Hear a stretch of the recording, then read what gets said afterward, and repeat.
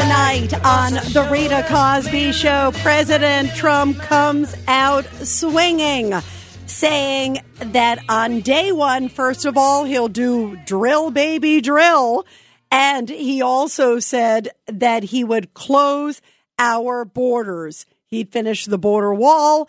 And he says his revenge, because at a town hall on Fox News, he was asked, will you be a revenge president? Like, people are concerned that maybe if you were to be reelected again, that you would seek revenge on a number of people who have been going after you. And boy, have they ever.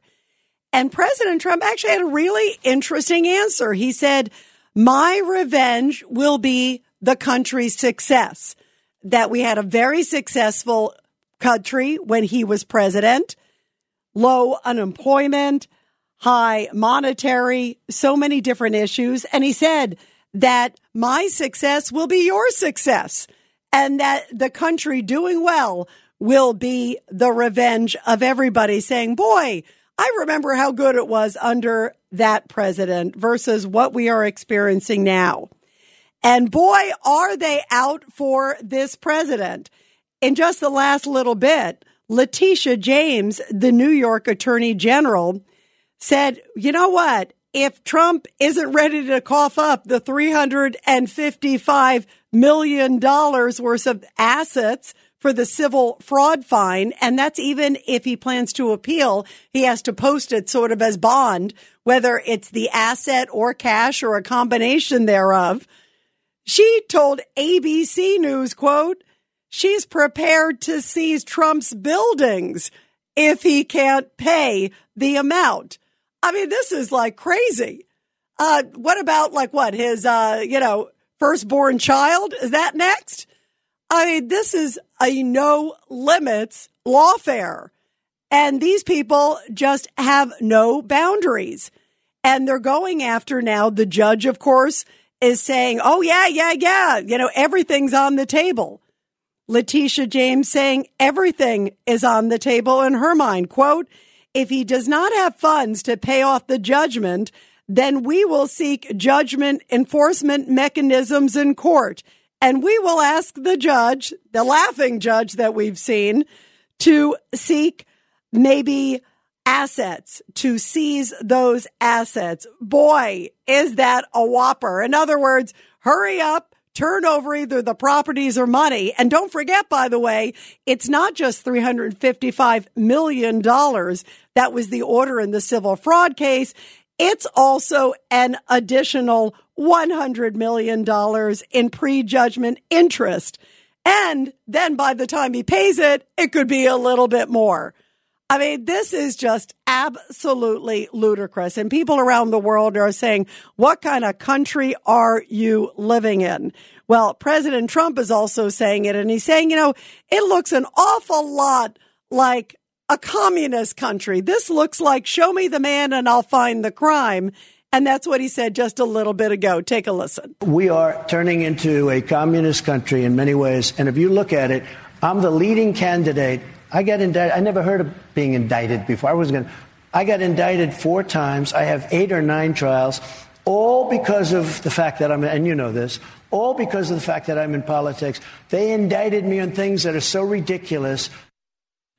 Yeah. And people are going, wait, has there ever been another case in New York like that? And people are going, no, we haven't seen another case in New York like that where somebody is thrown such a whopper over a potential inflation of real estate. And more people are saying that they do not want to have anything to do with business in New York. You're hearing from Kevin O'Leary of Shark Tank saying New York is, quote, a loser state, and he will no longer do business in New York. And a lot of other people are echoing that, saying this is just so unbelievably over the top. And President Trump also talked a lot tonight about law and order, what he sees as a degradation of law and order all over the country and including in the state of New York. Talked a lot about what's happening with the migrants that are crossing our wide open southern border. There was another case tonight.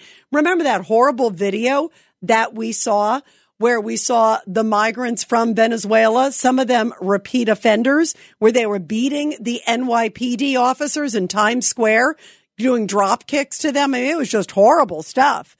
Well, now there's another case because they went to Randall's Island, which is a location for another migrant shelter, a big one there. They went to have an arrest, to arrest somebody. And guess what happens? They started throwing chairs and beating the officers. These are the people that are coming to our country, that are staying there at the luxury of U.S. taxpayers. They're either giving the press the finger, they're dodging arrests, and they're kicking our officers in the head. Or tonight we're seeing new video where they're throwing chairs at the officers and punching them. So that's really nice. Welcome to America. We're so glad we let you in. And there's a lot of good people that are crossing the border for, I'm sure, legitimate reasons. But there's a whole bunch more that are not coming for legitimate reasons and are taking advantage of our not only broken borders, but our broken justice system. And Trump had an interesting term tonight that everybody's talking about because he had a name for what's happening with all these horrible assaults tied to people crossing the border. Take a listen. It's a new category. I don't know if you've heard this, but I came up with this one, migrant crime. There's crime, there's violent crime, there's migrant crime. We have a new category of crime. It's called migrant crime, and it's going to be worse than any other form of crime. And there are reports tonight, by the way, in the New York Post that this new funding that is coming through these prepaid credit cards, remember the ones that we heard from Eric Adams saying, oh, he's got this $53 million plan. It didn't really come out until the Post exposed it and blew the whistle on it. Well, now it turns out that a family of 4 migrants with 2 children under the age of 17 could get potentially $15,200 a year under New York's controversial new $53 million program, which includes these prepaid credit cards to asylum seekers. I'm sorry, $15,000? Boy, I would love to have that. I can think of a lot of homeless veterans that would love to have that desperately need it, that could use $15, let alone $15,200. It is a whopper, and more details are coming out that it could go well beyond the $53 million amount, that may just be the tip of the iceberg.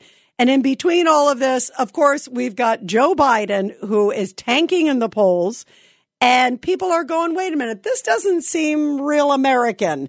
We have the issues going on with migrant crime. We've got chaos all over the world. Look at Ukraine. Look at what's happening after Russia invaded and this brutality there. Look at what happened with Hamas and Israel. We're also hearing that a British tanker ship sank and it got attacked by the Houthis, these Iranian rebels.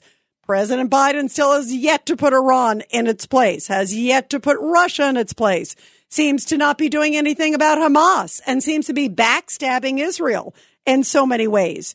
So it begs the question, is he even running the show? Do we even have a president in charge?